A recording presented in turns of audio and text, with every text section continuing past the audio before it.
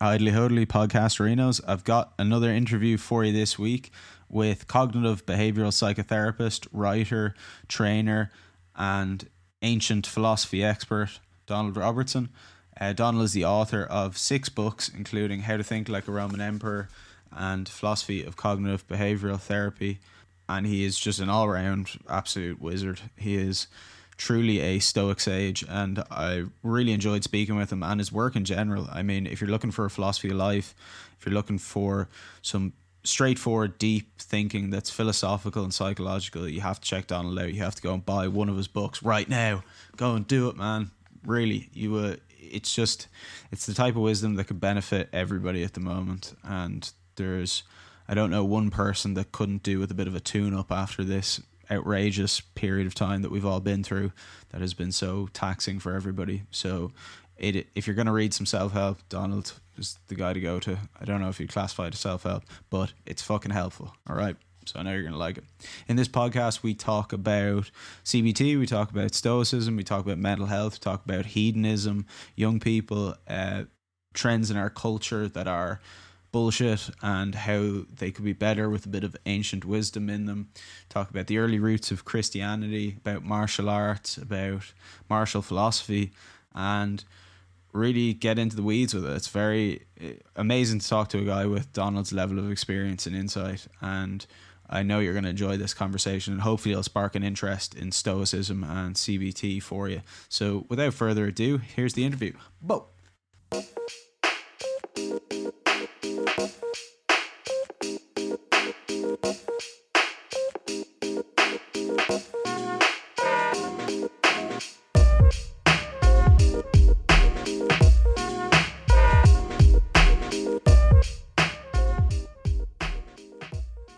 I actually just finished reading The Philosophy of Cognitive Behavioral Therapy about 20 minutes ago. I got to the end of it, and yeah, I really, really loved it. I loved How to Think Like a Roman Emperor as well, but I really like the depth of the philosophy of CBT, because I don't know, CBT always seemed like this very scientific form of therapy. I never related it to anything philosophical. I wonder, how did you transition from philosophy to CBT? I mean, what was that like for you? Because I did philosophy first. I started training in psychotherapy as soon as I finished my first degree in philosophy. And then I did a master's degree at Sheffield at an interdisciplinary centre that was for philosophy, sociology and psychotherapy. So I kind of trained for a couple of years at master's level and integrative studies. So, at first I was trying to combine existential philosophy with psychoanalysis. And then I kind of realized that was a bad idea. Isn't there a brand of psychoanalysis that's existential psychology or something like that? I mean, in a way, really, there are several brands, and that in itself it should probably set alarm bells ringing, because there's kind of kind of wondering several sort of failed attempts to do it over the years, and the problem is psychoanalysis is a bit complicated and obscure, and existentialism is kind of complicated and obscure. So if you combine them both together, you end up with a bit of a dog's breakfast potentially. Something that's just very complicated and obscure. Yeah, and because it's not research-based, it's not really grounded in anything practical. Yeah. So, what I found was it ended up becoming really theoretical and a bit of a free-for-all. Like, people seem to be saying completely different things under the auspices of combining existentialism and psychoanalysis. It just seemed like it was all over the place, really. And there was not no that consistency. Useful. Yeah, and also the clients I was working with at the time were worked for a drugs project and was working with school kids in South London and stuff. So, I mean, it just seems so far removed from their reality. Whereas CBT is a little bit more pragmatic and down to earth, and Stoicism is a bit more pragmatic and down to earth. So, we need to keep it relatively practical, relatively simple. As practical and applicable as possible. That's what really surprised me about Stoicism. I mean, I did a degree in philosophy as well at undergraduate and kind of found the same problem as you, that it didn't really answer the questions that I wanted to answer, which was more of a No. a way of life than just theoretical arguments all the time. No. It kind of made me, I don't know if it made my character any better at all, to be honest. I think I've got a joke about that. Like, oh yeah, perfect. But like all good jokes, it's something somebody actually said to me and they meant it seriously. Right, at the time. Okay. And I thought, that's a funny joke, buddy. Like, I'm not joking. Kind of looked at you. Like, yeah. And so when I talk to philosophers and I say, like, how come you don't teach Stoics philosophy? How come you don't teach Stoicism on most undergraduate philosophy curricula? What people tend to say is they go, well, look, the Stoics take concepts and arguments from earlier philosophers like Socrates, Plato, Aristotle, and so on.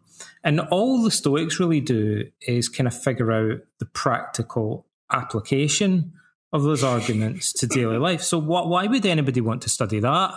Was what they said to me. Wow. And I thought, really missing the point. But that's exactly why everybody wants to study it.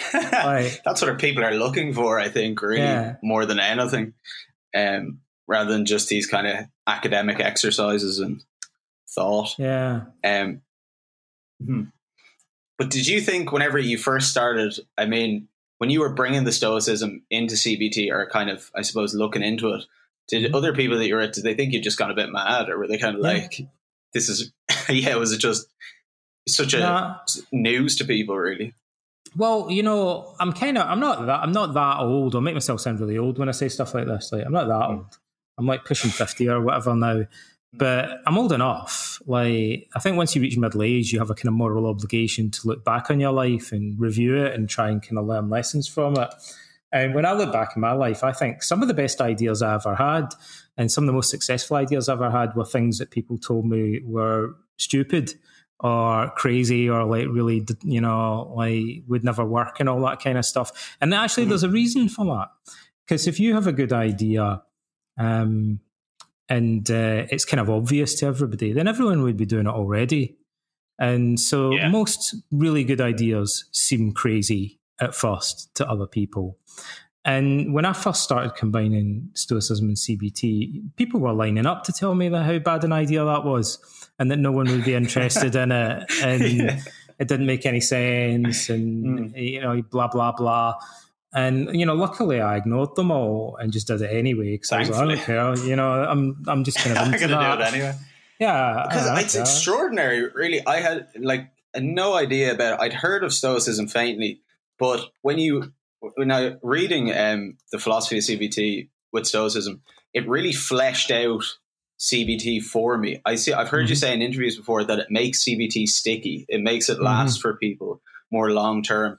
I think I see why, because there's so much in Stoicism between all of the characters and almost the cosmology of it. You can live inside the value system much more than just a set of practices. Is that something that you found along the way, or was that something that you had yourself and then you just brought it into it? Well, also when you look back on things, like often the key ideas, like the important things often are actually, the clues are there right from the beginning.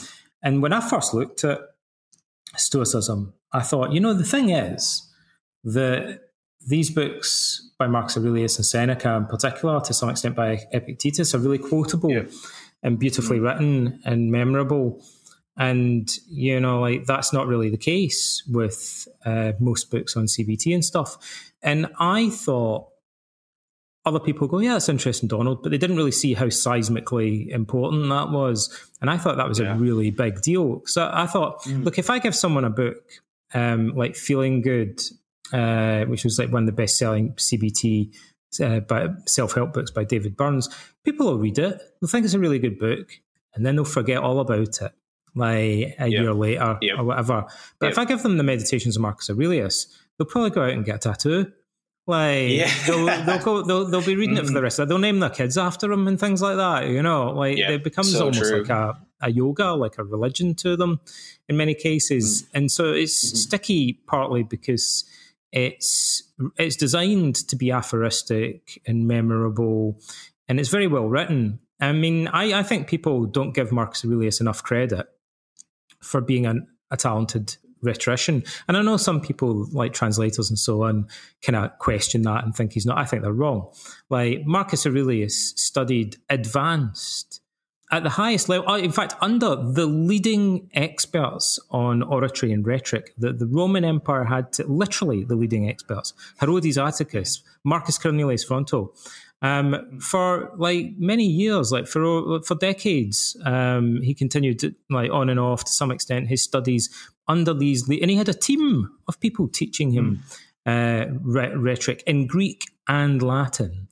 And so it's absurd for anybody, I think, to kind of suggest that Marcus isn't a highly accomplished writer. And, you know, like way in excess of the level of sophistication and practice that most writers would have today. And so when he writes something and scholars kind of turn their nose up at it, but people go out and get it tattooed on them and they remember it 10, 20 years after having read it, that I'm going to just suggest that's no coincidence. And it's because he knew what he was doing. And he actually understood language and actually was highly trained and highly competent and highly experienced at using language effectively. I think that's often underestimated. And using it in a very poetic kind of way that is memorable to people that read it. It doesn't stand out because often his passages in the Meditations are short and aphoristic, but they're nevertheless very well written. But there are some passages in there that are longer and more elaborate and really, you know, quite striking. And we have some evidence from letters from Fronto. I mean, Fronto's a bit of a kind of sycophant, to be honest, but Fronto does heap praise on him for his oratory and says, "Oh, you know, you're such a talented speechwriter and orator. It's amazing," and all this kind of stuff. And maybe he's not just being a sycophant. Maybe there's some truth in that. And Marcus was exceptionally talented. All these speeches that he gave that are lost to us now, that we don't have. I noticed that about Seneca as well. Seneca, like, I couldn't believe reading the letters of Seneca how modern they were. I just couldn't get over the fact that this was a person, you know, 2,000 years ago had written this, because, like, you read medieval work and even the Bible and things like that, and it's this alien kind of language. Then you read him dated. And you're like, this is, like, you know, better than self-help things that are written at the moment, but also he's almost in the Bible, you know, like nearly. His brother's in the Bible. I heard in one of your interviews you were saying about Socrates being in a copy. I couldn't, like, that was completely blown my mind. In a Gnostic Bible, there's a excerpt from Naj Hammadi. There was one of the books, one of the Gnostic early Christian Bibles had an excerpt from Plato's Republic in it. So it's Socrates speaking. So Socrates was in a parallel universe. There's a version of Christianity where Socrates is in the Bible. How weird is that? And that would have been interesting. St. Paul met Seneca's brother, and it's mentioned in the Bible. And the Stoics are explicitly mentioned in the Bible. St. Paul goes to the Areopagus in the Acts of the Apostles, and it says he's talking to the Stoics there. But Seneca's another guy I think is quite misunderstood. So people say he was what did they say? He was like a rhetoric teacher. He kind of was and he wasn't. Kind of like a propagandist or like a guy. He was a propagandist. But he professionally, I mean, he didn't really have a profession in the modern sense of the word, but Seneca made his name really as a professional writer of sorts. He didn't get paid. He got paid. He had patrons supporting him. But he was essentially mainly a writer. And then he got this gig, this sweet gig, as the kids say today, or not so sweet gig, and then as a rhetoric tutor to Nero, and then kind of by default became his political advisor. But he actually was mainly made his name as a writer. And so again, he knew what he was doing. Like, his career depended on his ability to write really popular, really striking, widely circulated essays, or they were open letters. That would last for, you know, that have and stood even the test of time. Even Epictetus. Yeah. He's a weird one because he never wrote anything, but everything that we have from him is written by one of his students called Arrian. And Arrian writes in very simple Greek. But actually he was a highly educated highly accomplished, highly prolific writer. He was one of the most senior statesmen in the Roman Empire. He was a provincial governor of Cappadocia, and he became the archon, like the governor, if I remember rightly, of Athens at one point. And he was one of the most senior politicians and generals under Hadrian, and to some extent under Antoninus Pius as well. And he wrote the Discourses of Epictetus, or transcribed them. So they, although they take the form of being the words of a guy who was a slave and spoke quite simply, they're written by a guy who was a highly accomplished writer. Mm-hmm. Which gives them a sort of, that I think the interesting thing is that they've kind of similar to the Bible and books like that, this ancient wisdom that's been passed down, it's survived generation after generation, that there's been something that people have sought to preserve in it. What do you think that is about ancient wisdom that allows it to travel from there to here? Because, I mean, you could make the argument that we're different now and the culture is different and we have all this technology, you know. What is it that connects the two together? I mean, what do you think it is? Because they were trying to focus on what was the most fundamental thing about human nature. And, you know, for that reason, they arrived at insights that lasted. I mean, Stoicism, as a living, thriving school of philosophy, flourished for roughly 5 centuries, which is a pretty long time. You know, it's not as long as Christianity, but it's a lot longer than psychoanalysis, a lot longer than Marxism. And then it really kind of petered out and kind of got assimilated into Christianity. But it cast its shadow, it pressed its hand upon the aeons as though upon wax, to paraphrase Nietzsche. It left its imprint on Christianity and Western culture. And, you know, over that 500-year period, you know, it was already, in a sense, a foreign philosophy in Athens, because Zeno was a Phoenician. He came from quite far away. He came from Cyprus. He was shipwrecked at Athens. And most of the Stoic teachers were from the Near East. And they were viewed kind of as foreign immigrants at Athens. It was kind of a slightly foreign philosophy. And so right out the gate, it was kind of a mixture of different cultures. And then it got transposed. It travelled to different parts of the Greek world, and then it made it across to the Roman Empire, or the Roman Republic, actually, and then it became popular in the Empire. And that was because the Romans looked at Greek philosophy, and they saw the different varieties of flavours of it, and they pointed at Stoicism, and they said, we'll have that one in particular. Because Stoic philosophy really resonated with Rome's somewhat more militaristic values as a society, and Romans tend to call the ancient virtues of the Republic resonated with Stoic values. So they thought, Stoicism is the one that we like. You know, it seems quite kind of Roman in a way. And so Stoicism flourished in Athens and other parts of the Greek world. It spread as far as Babylon in the east, and to Egypt, to Alexandria, and then also in the Roman world throughout the Roman Empire. So, you know, already during that 500 period, it was spoken in Greek and Latin. It was practiced by people in quite different cultures and parts of the empire, people from different and every major social kind strata. Yeah, it already spread and was embraced by a variety of different people. And there's something about it. Oh, sorry. I was just going to say, that's kind of part of the Stoic political stance as well, this kind of egalitarianism and cosmopolitanism are kind of built into the theory itself. And so that, because it's very abstract and very fundamental, it seemed to be something that appeared valid to people. So the Stoics, we should say, what do the Stoics teach? The Stoics teach that, in plain English, I'll put this in plain English. Like, in technical terms, the Stoics say that virtue is the only true good. But what they really mean is that the most important thing in life, and the thing that determines your quality of life, the only thing ultimately is your attitude towards the events that befall you. And the way that you handle things is more important than the things themselves. And that they call a kind of moral wisdom, or arete. We call it virtue in translation now, but really they're talking about kind of moral wisdom. And, the other things like health, wealth, reputation, people mistakenly assume are what life is all about.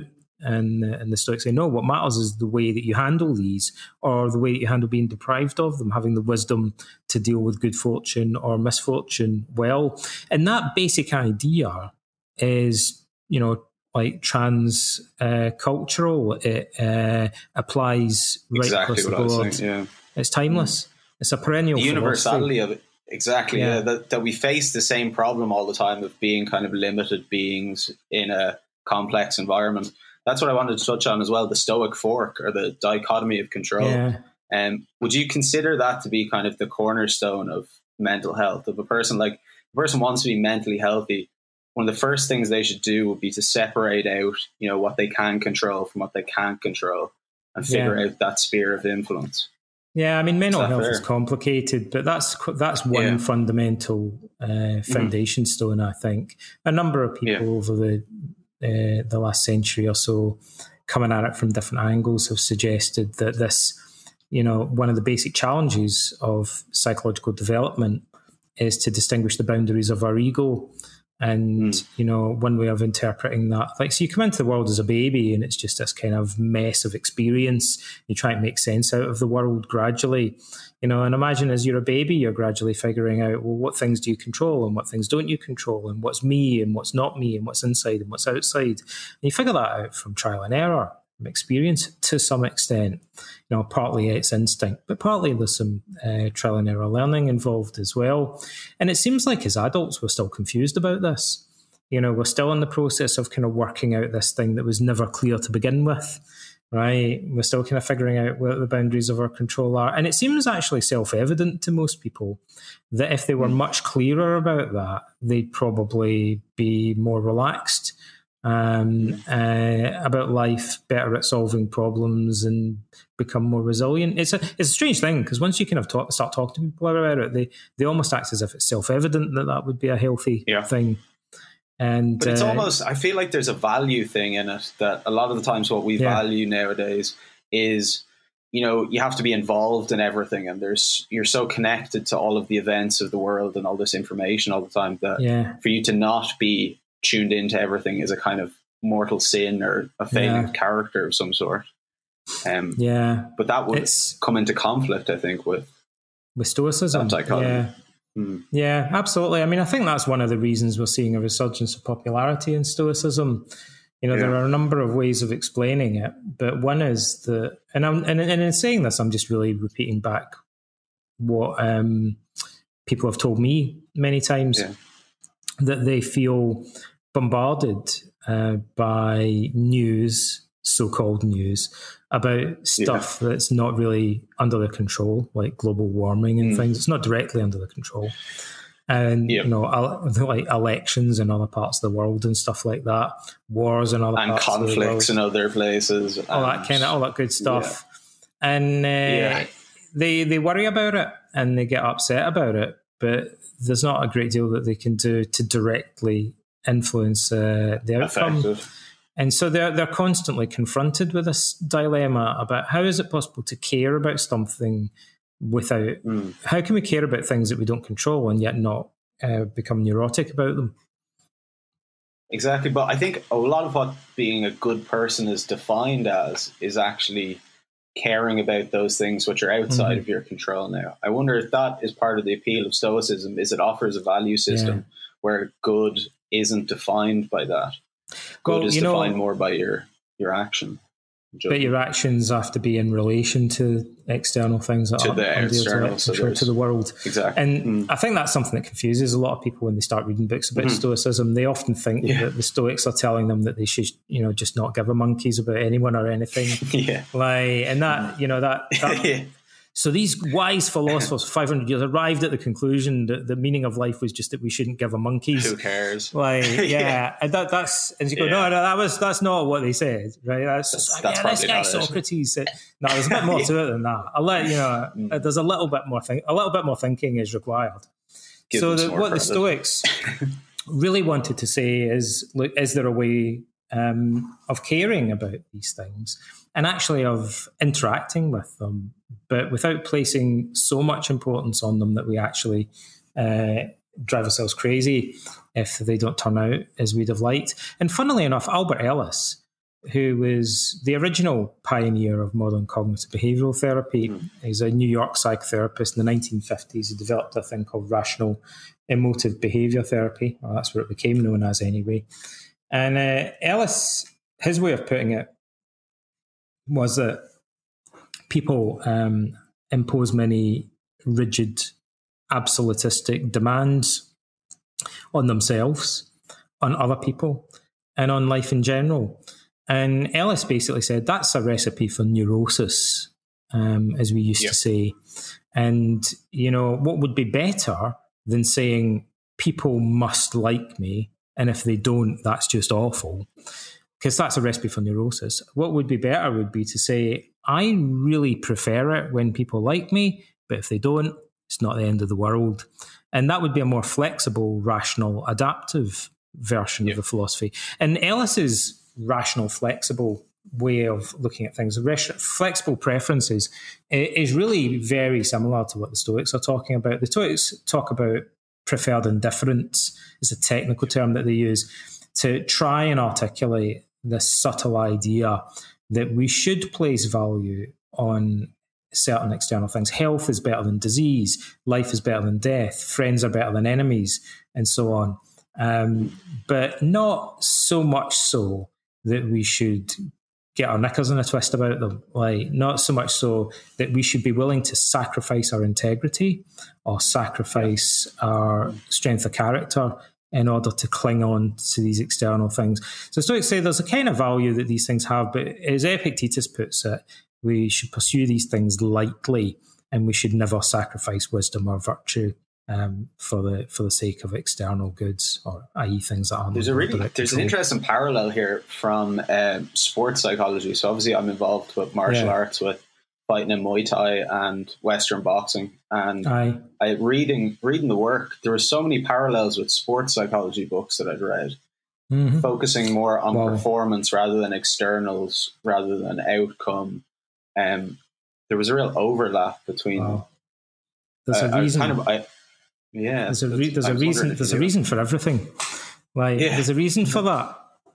So, I mean, to kind of really explain this, you need to kind of we'll do a very quick deep dive into cultural differences, between ancient Greece and Rome and modern society, right? Because that's what confuses people, right? In ancient Greece and Rome, there were more militaristic societies. And Greece had a citizen army where it was expected that all young men basically would train in martial arts and train in the use of weapons, like throwing javelins and stuff like that, and swordplay, to prepare them for military service. And even dancing, they had militaristic dances that were meant to help people learn, like using kata or forms in martial arts. The Greeks and Romans would use dance to practice jumping and leaping and thrusting spears and things like that, and it strengthened their body while they were holding heavy shields and so on and wearing armor. And all these guys are the product, or most of them are the product of these societies where martial arts, for want of a better way of putting it, were an integral part of the culture for virtually everybody. Growing up, all young men growing up, and all the sports were all kind of related to this militarism to some extent as well. And so, it's not a surprise, therefore, that throughout Stoicism, these athletic and military metaphors are pervasive. And you could, if you're into martial arts and you're into Stoicism, it's a good way of approaching the subject to ask yourself, and to what extent is Stoicism the product of a society in which most of the youth were trained in martial arts? Use of That's weapons, interesting. I didn't think of it like that at all. Other aspects of military culture, for sure. And there are many explicit references to sports, to wrestling, and also to ball games in the surviving Stoic writings. and philosophy being taught in a gym along with types of wrestling and martial arts and things like that. Yeah, I thought the overlap was very interesting, even if they were just, I suppose on the topic of the universal nature of it, that you could have people like, because I've a black belt in ninjutsu, which is a Japanese martial art, but a lot of the canonical values of that would be very similar. Like really the same kind of thing of like, don't let sorrow and pain overtake you, cultivate an immovable spirit, don't let your heart be controlled by desire or pleasure or dependence, choose the course of justice as your life. And there's a huge overlap over them. And even though they're very different cultures, I wonder, how much are the Stoics touching on things that are universally human? And is that what appeals, that allows it to be so cosmopolitan for everyone? Yeah. I think a lot of people think that Stoicism in part reflects a way of life where self-discipline is important. And I kind of agree with that. I think there's some truth in that. But actually, I think there's something that everyone misses, which is that Stoic philosophy, to a large extent, is the natural product of a lifestyle where facing death is undertaken voluntarily. So to serve in the ancient military requires, facing your own mortality. You go out to battle, you think, this might be it, buddy. This could be it. And that experience of this could be it, is, really one of the seeds from which a large portion of Stoic philosophy kind of blossoms. As a sort of natural consequence in a way. Because if you're willing to exhibit self-discipline and courage in the face of danger and face up to your own mortality, chances are it's going to make you think maybe money's not all it's made up to be. Maybe it doesn't really matter like how big my house is and all that kind of stuff. Like it's going to make you question. Think of you. So, a lot of those values are going to seem, hopefully, are going to start to seem more trivial. Because it's all smoke and mirrors, right? And, our society is constructed on these values that are a bunch of smoke and mirrors. I hate to break it to you, your listeners and stuff, but it's all BS, right? And it's, all the way through history, we get indoctrinated into these societal values that are all about materialism and hedonism and narcissism and consumerism and celebrity culture and all that kind of pig swill, dog's breakfast of like nonsense. And there are reasons why we get repeatedly indoctrinated into it in every society or most societies. But then one of the things that tends to snap people out of it is a confrontation with their own mortality. And they think, maybe this is it. And then they start to think like, well, maybe it's not really that big a deal that I got Bruce Willis's autograph, or maybe it's not. Well, hang on, slow down there, Donald. All right, let's not go that far. Let's not go that far. Maybe getting that promotion at work wasn't all that I made it out to be. What was it all for, really? In the end, what did it stand for? And it makes you reappraise those values. Hopefully, I think a lot of people maybe did that during the pandemic. I think some people, like not everybody, but I think some people kind of like had a moment where they sat down and thought, maybe this is all BS. Maybe, maybe it's all smoke and mirrors, all this stuff about, like celebrity culture, and we're all meant to aspire to having a big house and a speedboat. Like, I don't want a speedboat. Like, and I don't really care. I don't care about sushi and, the latest like hipster coffee. Like it's meaningless. Like designer clothes and all that. I think there's that attitude in martial arts really that it trims the fat a little bit, and it gets you very like your focus. I mean, because with a martial art, your body is your tool as well. It's not like football where you leave the football behind. The body is always what you've shaped, and so you can't really leave behind any kind of martial arts or fighting sport because that's like a quote from Marcus Aurelius. Oh, really? There's a passage. Yeah, there's a passage. So Marcus Aurelius was trained in martial arts. He did boxing and pancration and wrestling, and he also trained to fight in armor, probably training with gladiators. And he also did these militaristic dances. He was the head of the College of the Salai. And he says in the Meditations that philosophy is more like boxing than like sword fighting, because the swordsman can put down his weapon or pick it up. It can be knocked out of his hand. But all the boxer has to do is clench his fist and he's armed. And what it means is that your clenching your fist seems to be kind of a symbol for focusing on your philosophical precepts. And what he means is that if you're trained in philosophy, you're kind of armed with these principles or precepts. And all that you have to do is kind of like focus your attention on them, like clenching your fist to remind yourself of them, carry them with you everywhere you go, because they're part of your very character. In the same way that training your body, like to do martial arts, is something you take with you everywhere you go. Like it can't be knocked out of your hand. Like it's, you've shaped your body to your muscle memory and so on.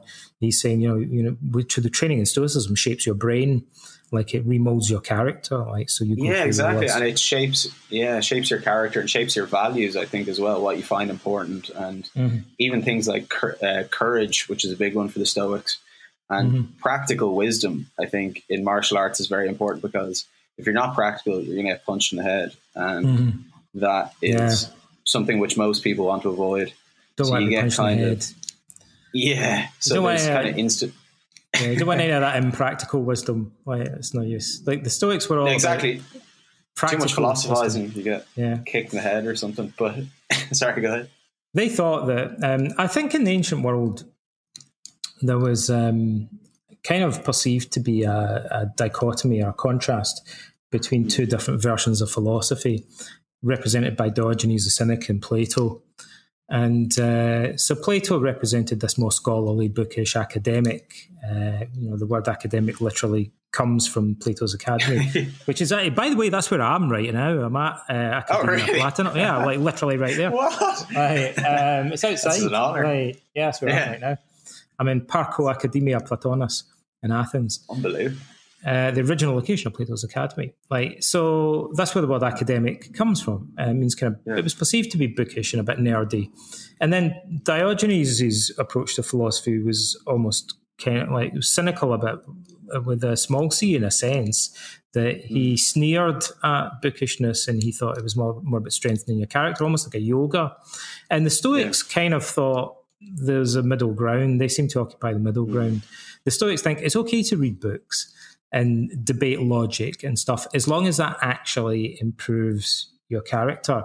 But if you're just reading loads of books and arguing about how many angels can dance on the head of a pin, then you're too much of a nerd, even for the Stoics.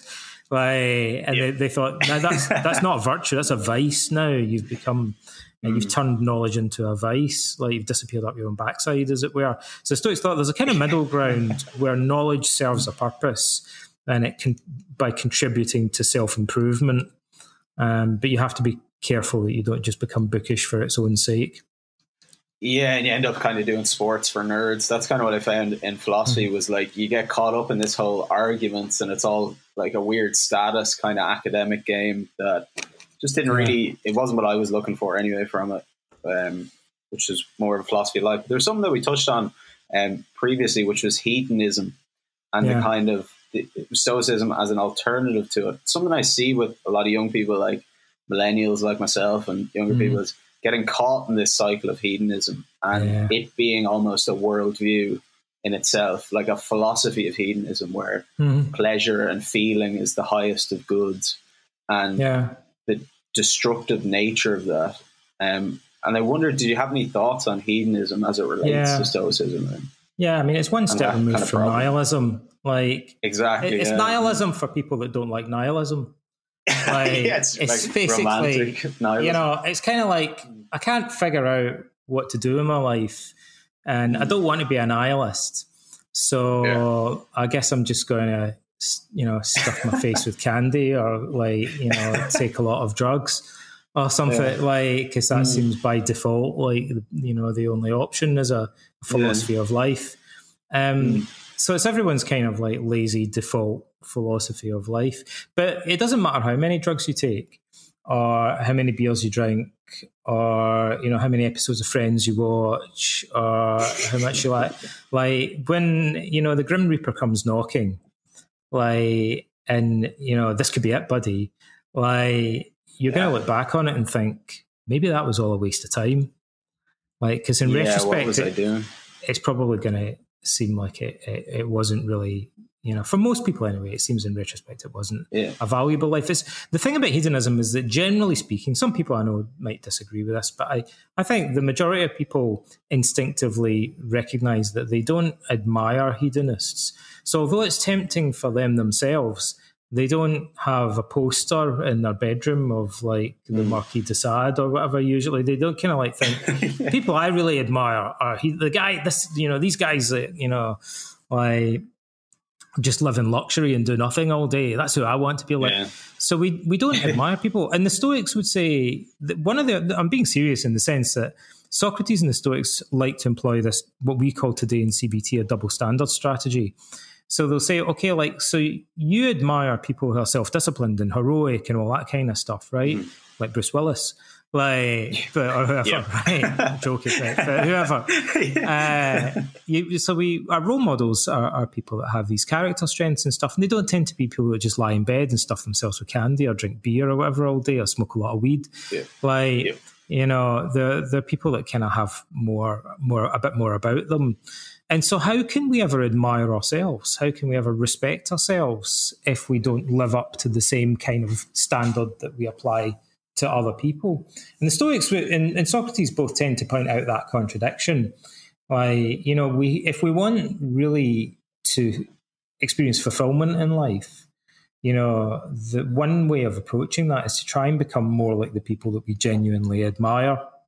Mm-hmm. And to embody some of the character traits that we genuinely find praiseworthy and admirable in life, like wisdom, courage, self-discipline, justice. That's really interesting. Yeah, because there's kind of a thing I notice with young people as well, is this kind of 70s counterculture thing. I mean, I did it myself, where you admire the rebellious spirit of the 70s and things like that, but as an excuse for just the hedonism bit of it. So it's almost like you get this identity by default because you're looking for somebody to look up to, but you're only finding it there. That's why I like the Stoic pantheon of Socrates and Marcus Aurelius and guys like that, because they present different role models than definitely some of the ones. And that, I think that catches people's attention for some reason and it resonates with them. It fills a gap. I'll tell you what people keep saying to me. If I say to them, hey guys, how come you're all into Stoicism? They'll say the sort of thing that they'll say to me, and I've been doing this for about 25 years now, so I've had the fortune to speak to a lot of people, and they'll say, because Stoicism, and they'll say, well, Donald, Stoicism seems to me to offer a Western alternative to Buddhism. And I think, that's interesting. Okay, that's partly why I got into it. I was originally quite into Buddhism and stuff, and then I got into Stoicism because it resonated more with my cultural norms and values. Or they'll say, well, it offers a secular alternative to Christianity. And I think, well, that's ironic because the Stoics were actually quite pious and religious. But most of the modern people that are into Stoicism are atheists or agnostics, actually. They see it as a kind of like a bit like Christianity. It shares many things with Christianity in terms of its cosmopolitan ethics and so on. But it's not based on faith, revelation, or tradition. It's based on philosophical reasoning. And so that appeals to many logically minded people today. And they'll say Stoicism offers a more down-to-earth alternative to academic philosophy. It's more practical. Yeah. And I think, well, that's partly why I got into it. I spent 4 years studying philosophy at Aberdeen, and it got more and more complicated. And then I thought, actually, Stoicism offers something that's a bit more grounded, and that's why I like it. And then conversely, they'll say it offers a more philosophical alternative to cognitive therapy or self-help. Yeah. So these people say, I like self-help and I like cognitive therapy, but what do you do when it ends? Like, that puzzles me as a cognitive therapist. It's meant to be time limited. You have the clients, and then they pop out the sausage factory of therapy at the other end, and they're supposedly cured or whatever or better. But then what do they do? And so you think, well, we've taught you all these really cool things, like, how your beliefs, maybe to a large extent, are shaping your emotions, yada, yada, yada. And then the client thinks, well, that's helped me overcome my panic attacks or my depression. But doesn't this have implications for, life, the universe, and everything? And the cognitive therapist will say, well, buddy, that's up to you to work out. Like, my work here is done. Like, I'll see you later. Like, let me know how you got on with that.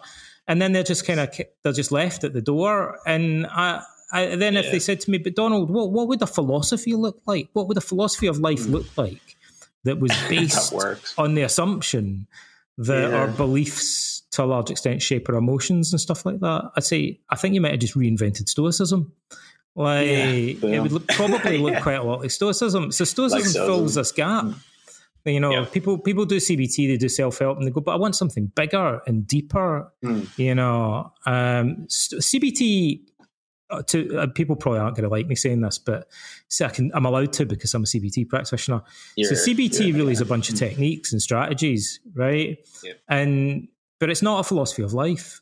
And so people go, okay, these techniques and strategies and concepts are cool, but how do I turn it into an entire lifelong thing that I'm doing more consistently? So what sense does it make to say that I do this to treat my panic attacks, but then I kind of forget about it when it comes to work and relationships and other domains of my life? Surely I should just be doing this everywhere, if it makes sense. And then cognitive therapist will say, that's beyond my pay grade. Like, you're talking philosophy now.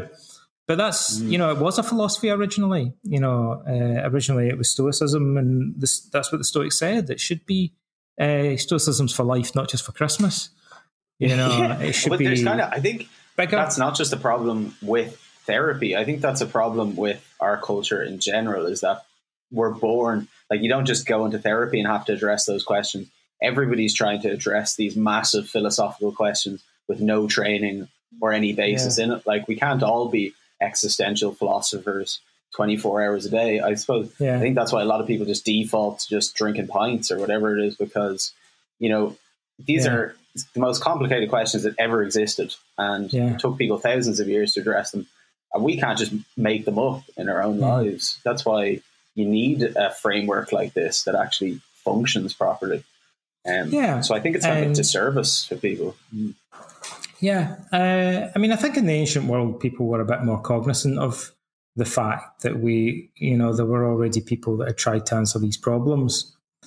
And then philosophy, I suppose you could say in a sense that philosophy abandoned its obligation to the man in the street, and it became a scholarly pursuit embedded in, I blame Plato, but he was one of the first to make... He wasn't the first, really, but Socrates did the opposite, and he took philosophy out into the agora, into the street, and he caused really a controversy in part by doing philosophy with everyone. The ancient commentators make raise an eyebrow at this, as it were. They say, do you know, Socrates is doing philosophy with women, and he's doing philosophy with slaves and foreigners, like, you name it, right, rich and poor and everybody. And they thought that was kind of weird, because originally philosophy had mainly been taught to wealthy Athenian youths, young men, predominantly. Not entirely exclusively, but to a large extent. And then Socrates kind of rocked the boat by sharing this knowledge and wisdom, with foreigners and immigrants, with prostitutes, everybody. You name it. Everybody. And then Plato really retreated from the agora. This is the retreat from the agora into where I am right now, into the academy, where women weren't allowed.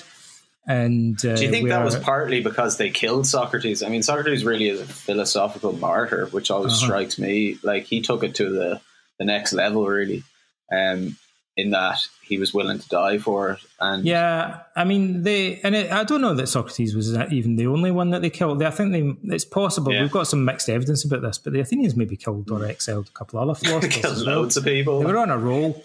They just So he wasn't. I don't think he was the first. What was it? I think it was Anaxagoras also maybe was executed or exiled, and but it may well be that Plato thought, screw this for Game of Soldiers. Like, I'm just going to go, and I'll just hide myself away in this gymnasium where the upper echelons of society can talk about radical ideas, but it's not like I'm going to be rocking the apple cart too much.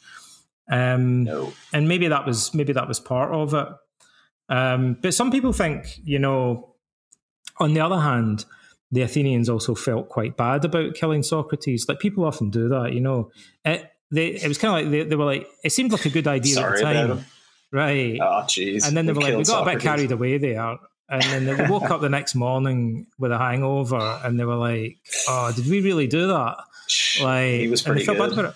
I'll tell you a weird story. You can go and see this. When you come to Athens, you can go to the Museum of the Ancient Agora and the Stoa Attalou in the middle of Athens. And you'll see an exhibit there of a little statuette that's probably Socrates. I think it looks like Socrates. Like, it's probably Socrates. And they found that in the prison house which is in the Agora. And so that's weird, right? Because somebody put a little statue of Socrates in the prison where he was executed. They dug it up. And we don't know exactly when, but presumably after he died. It's the kind of little statuette that you would have in a household shrine. To praise an ancestor or a hero. And so it's kind of like they felt guilty about it. They're a bit like they wanted to honour his memory. Guy. Shouldn't have killed him. It wasn't that bad. Like, it wasn't as bad. It was pretty good. To be.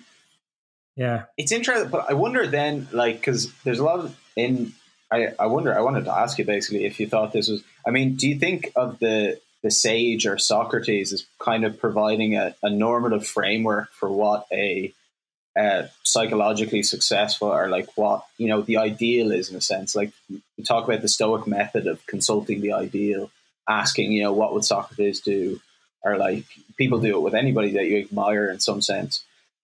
Does that type of sage figure provide a framework for your kind of realization of your potential? I mean, I think so. Like, I think one of the fundamental strategies that we have to employ in life is to step outside of our own perspective. In the Bible, it says, you see a tiny little sliver of wood in your brother's eye, but you don't see a huge plank of wood in your own. And what that means is, we're really good at spotting small imperfections or biases in other people's perspective, but we're not really good at spotting whopping great defects in our own.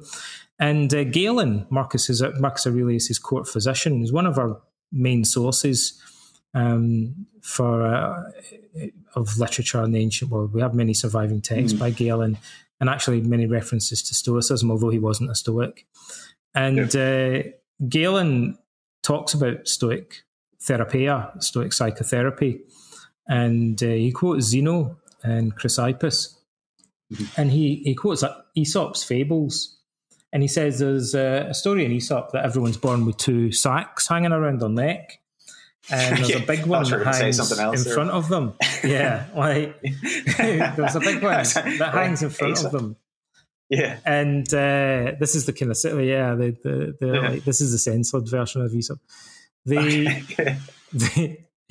a big bag that contains everybody else's defects that hangs in front of you, and you can see it everywhere you go. And then there's a little bag that hangs behind the back of your neck that contains all of your own flaws, and you can never really kind of get a perspective on it, but everybody else can see it as clear as day. And the point I'm getting to is Galen says, well, how do you fix that? How do you deal with this problem of human nature that we've all got blind spots? And he says, well, you need to seek the help of another person who can be like a coach or a therapist or a mentor and offer you an outside perspective. And if you can't do that, you have to perform some mental gymnastics and learn to take a step back and view yourself as though from an outside perspective. And that's what Marcus Aurelius was doing in writing the Meditations. It's an exercise in taking a step back and critically appraising his own character objectively from an outside point of view. And that kind of actualizing your conscience as well, in a way that you've kind of clothed it and given it a character in your own mind. rather than maybe just a disembodied voice of some sort. I think is really useful anyway. It's something I've been employing a lot, thinking of, what would Socrates do? And it seems like a weird thing to be doing, but it does function. It does the job really. And conscience is kind of an unexplainable phenomenon. I mean, we don't really understand what that is, the superego, or, whatever way you want to look at it. But do you draw a connection between those two things, or do you look at them separately? Yeah, I think it's a form of training in something that resembles conscience, developing it from a rational perspective. And I think it's psychologically primitive, basic, but important to mental health. It's a form of reparenting, in a way, becoming your own parent or mentor. Epictetus says to his students that they should ask themselves, what would Socrates do in any given situation? Which is interesting, because it shows that Epictetus viewed Socrates as, the godfather of Stoicism. Yeah, he's the one. He doesn't say to them that they should empathize with or attempt to emulate famous Stoic philosophers. Maybe he says that of Zeno, but mainly he says that they should emulate Socrates. As their main role model. So it was very clear that Epictetus thought that Stoicism was a philosophy that kind of was inspired by Socrates ultimately. Yeah. I know he always mentioned about him that it's kind of like a way of almost, chopping up Socrates and then teaching people how to think with his rational philosophy. And with the values of Stoicism, wisdom, courage, temperance, what was the last one again? Justice. When you think about those, are they values that you aspire to, and then you have your personal values, or did you make your personal values Stoic values? Well, I think of those values as being, and then this I think is how they were understood in the ancient world. Yeah, actually, this is the first thing I learned about Stoicism, because those cardinal values are part of the symbolism of Freemasonry. And I became interested in philosophy because my father was a Freemason when I was a kid back in Scotland. The four corners of the Freemasonic Lodge symbolise wisdom, justice, courage, and temperance. And so I kind of read about that and I thought, that's weird. Where does that come from? It's like a strange little kind of fourfold structure. And then I saw it recurring in medieval literature and the Stoic literature. And it's there in Plato to some extent. We don't know exactly where it came from originally. It just seems to kind of gradually crystallise in Greek literature. But in the ancient philosophers, they debated this for centuries. And to them, these cardinal virtues are kind of schematic. So the most important virtue is wisdom, Sophia, or phronesis. Practical wisdom or prudence. And the Stoics define wisdom. I'm going to paraphrase them here. If I was explaining it to my little girl, she asked me once, what is wisdom? And I said, well, I think wisdom is knowing what the most important things in life are, and also realizing that many of the things that other people think are important aren't actually as important as they believe them to be. And I think that's really the essence of wisdom. Now, the Stoics say that wisdom technically consists in understanding the difference between good, bad, and indifferent things. Or you could say the same thing more concisely, as that for Stoics, wisdom consists in grasping the true nature of the good, basically. And the other moral values, for Stoics following Socrates, all virtues are one. And so the other virtues really evolve from that. So justice is wisdom applied to the social sphere. If you really understand the nature of the good and you live consistently in accord with that in terms of your relationship with other people individually and also collectively in society, then you're exercising dikaiosune, which is what we badly translate as justice. It's actually, that's not a good translation. It used to be translated as righteousness. Which is a bit kind of pompous sounding. We could translate it as social virtue, which also sounds a bit weird.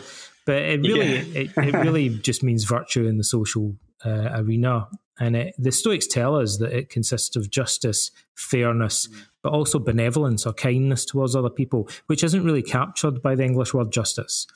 But is part of what the Stoics mean. And Dikaiosune is exhibited by Zeus towards all of mankind in Stoic theology. It's also exhibited by a mother towards her children, and by children towards their parents, and so on and so forth. So it's a much broader concept than the word justice implies.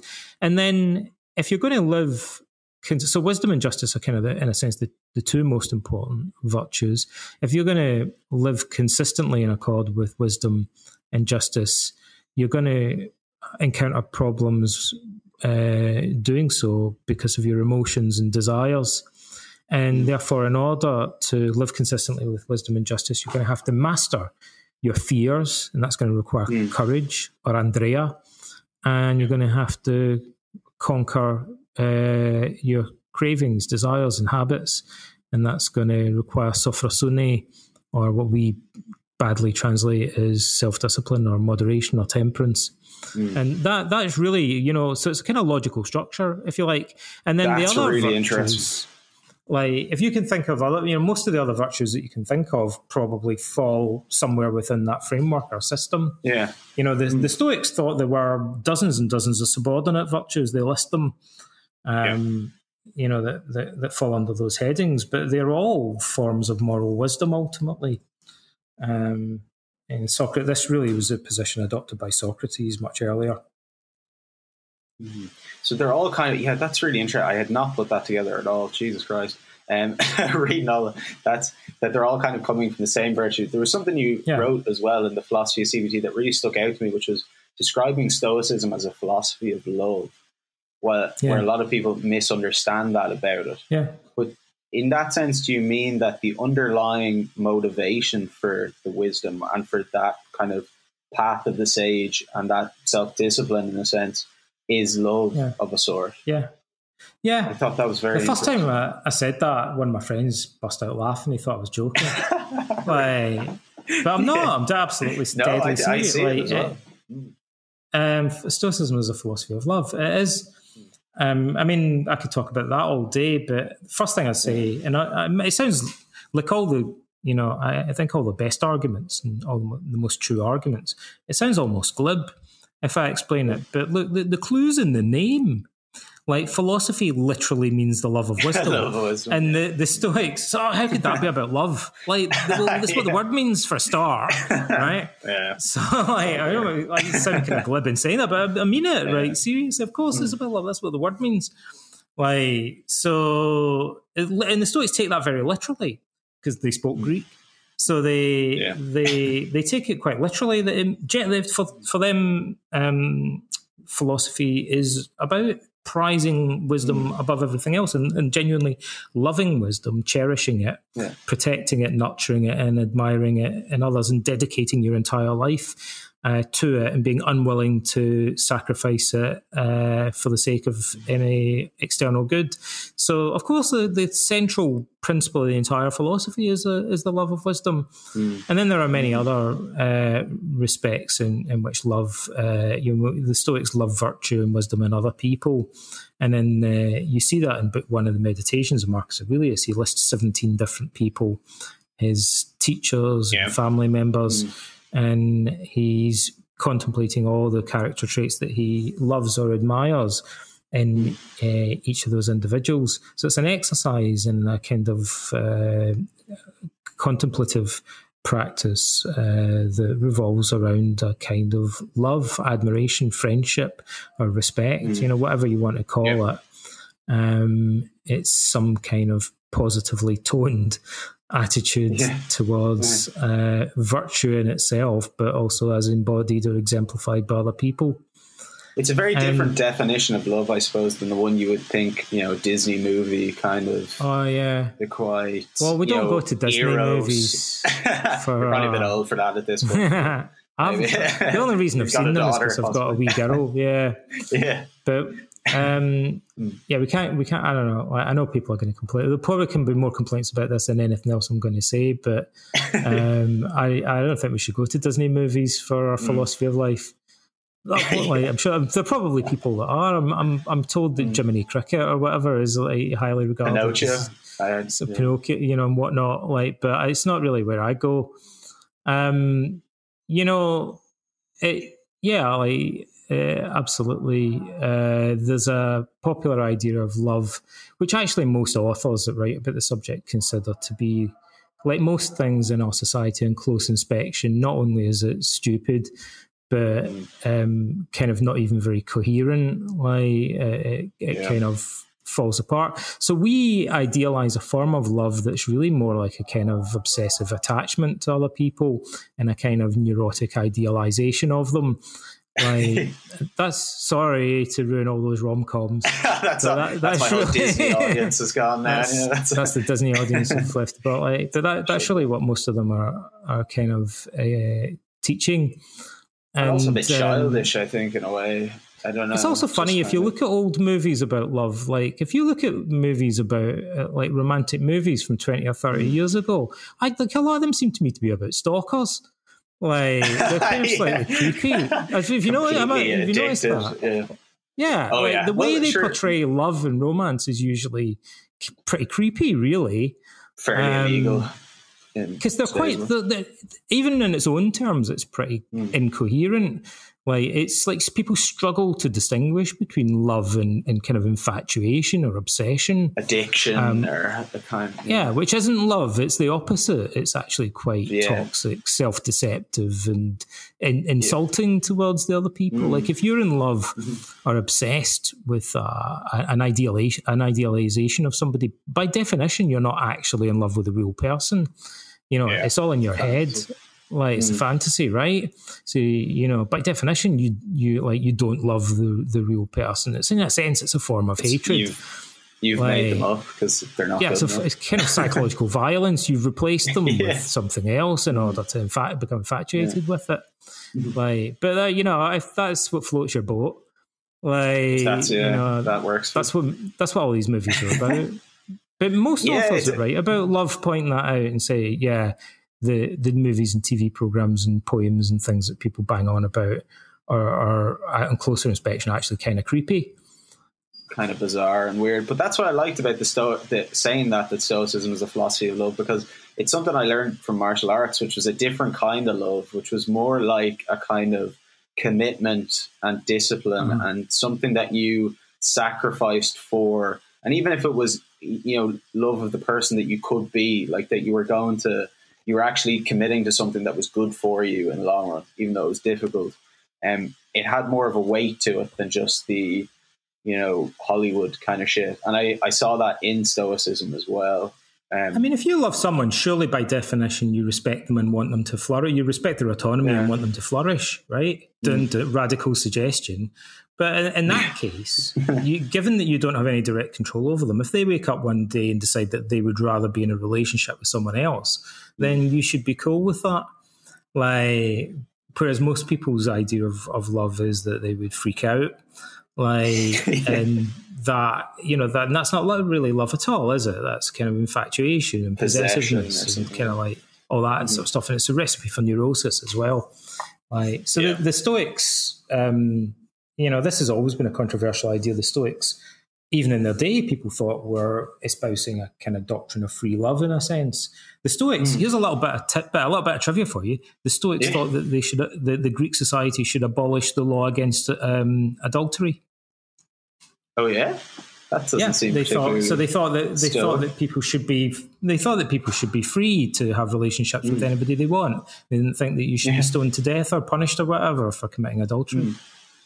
Whoa, that seems fairly counterintuitive. But I was reading a bit today actually. There was it was Epictetus talking about a person who committed adultery and about the determinism kind of free will debate of you should look at a person in that state who's trespassed against himself as kind of sick in a sense. You're not a difference in the way that Romans and the Greeks thought about this. The Romans had slightly more kind of conservative sexual values, like the Greeks generally were kind of a little bit more liberal in their outlook. And in fact, one of the reasons we don't have Zeno's Republic in part because we're told that during the Roman towards the end of the Roman Republic, if I remember rightly, one of the librarians, I think in Pergamon, like bowdlerized Zeno's books, like censored them and took out the stuff that was offensive. And it's kind of implied that it was sexual stuff that the Romans weren't comfortable with, that they kind of removed from the early Stoic texts.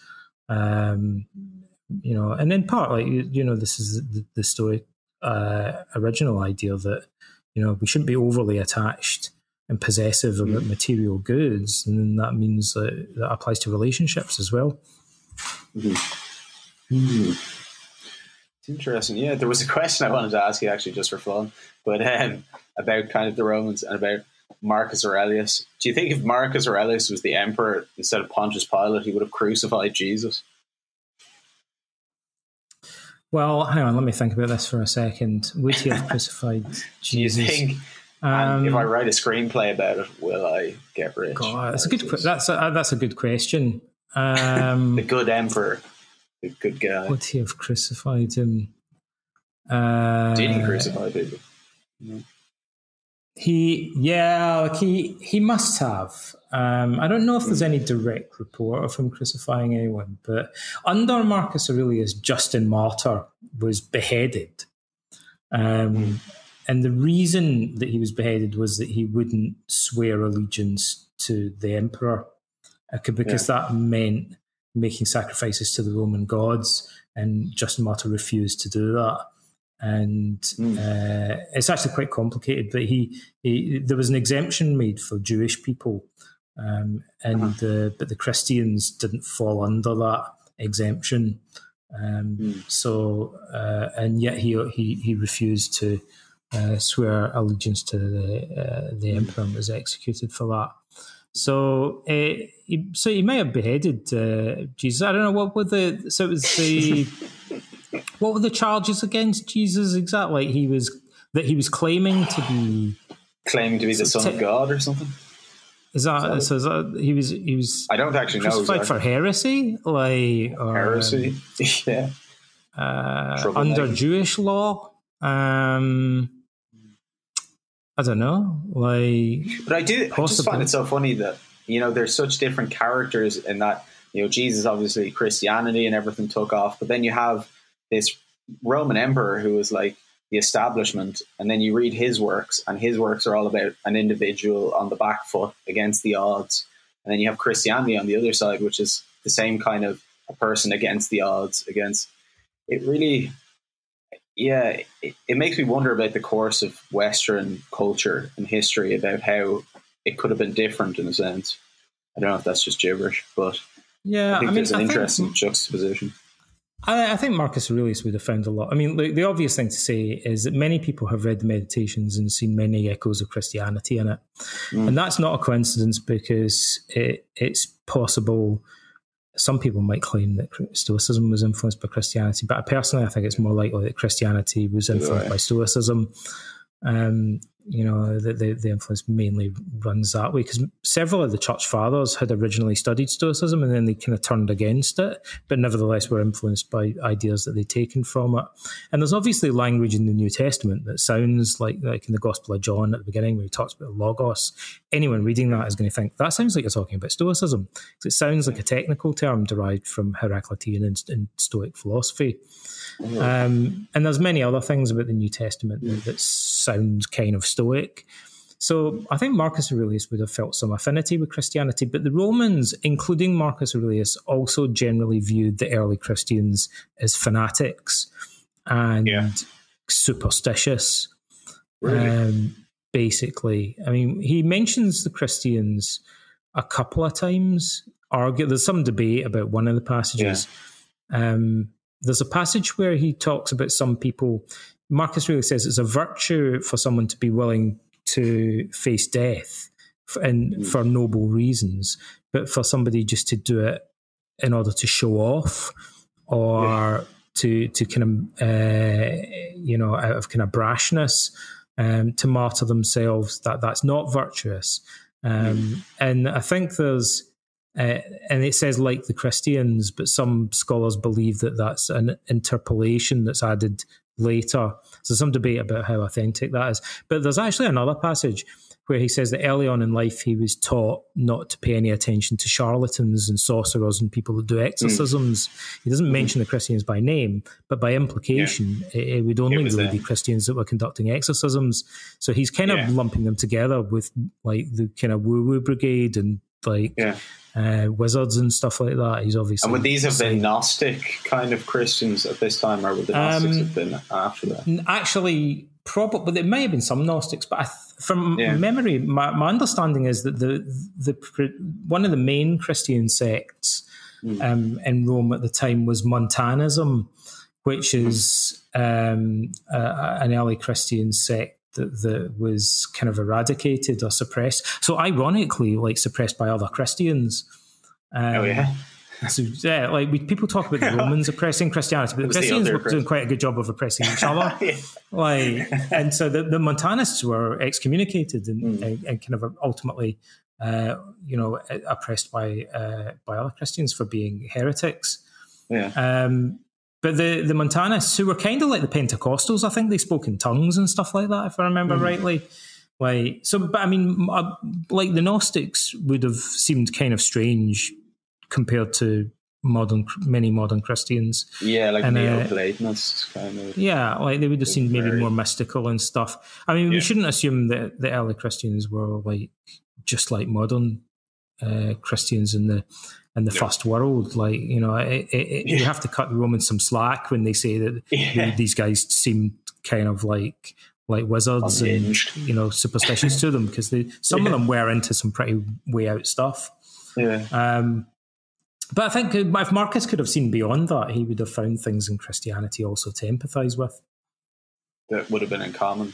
Yeah, I've heard that Jungian psychology actually comes from Gnosticism as well. Yeah. That the basis of it is in that early culture. Jung was really into the Gnostics. Yeah, very interesting time. But I'm conscious here we've actually gone over the time. So what's next for you, Donald? What's up? I know you're doing Verismus, the graphic novel. Doing a graphic novel. I'm currently working on a biography also. As I'm doing this graphic novel about Marcus Aurelius, which we're just kind of putting the finishing touches to for Macmillan or St. Martin's. And then I'm in the middle of writing a biography for Yale University Press of Marcus Aurelius. Nice. For a series.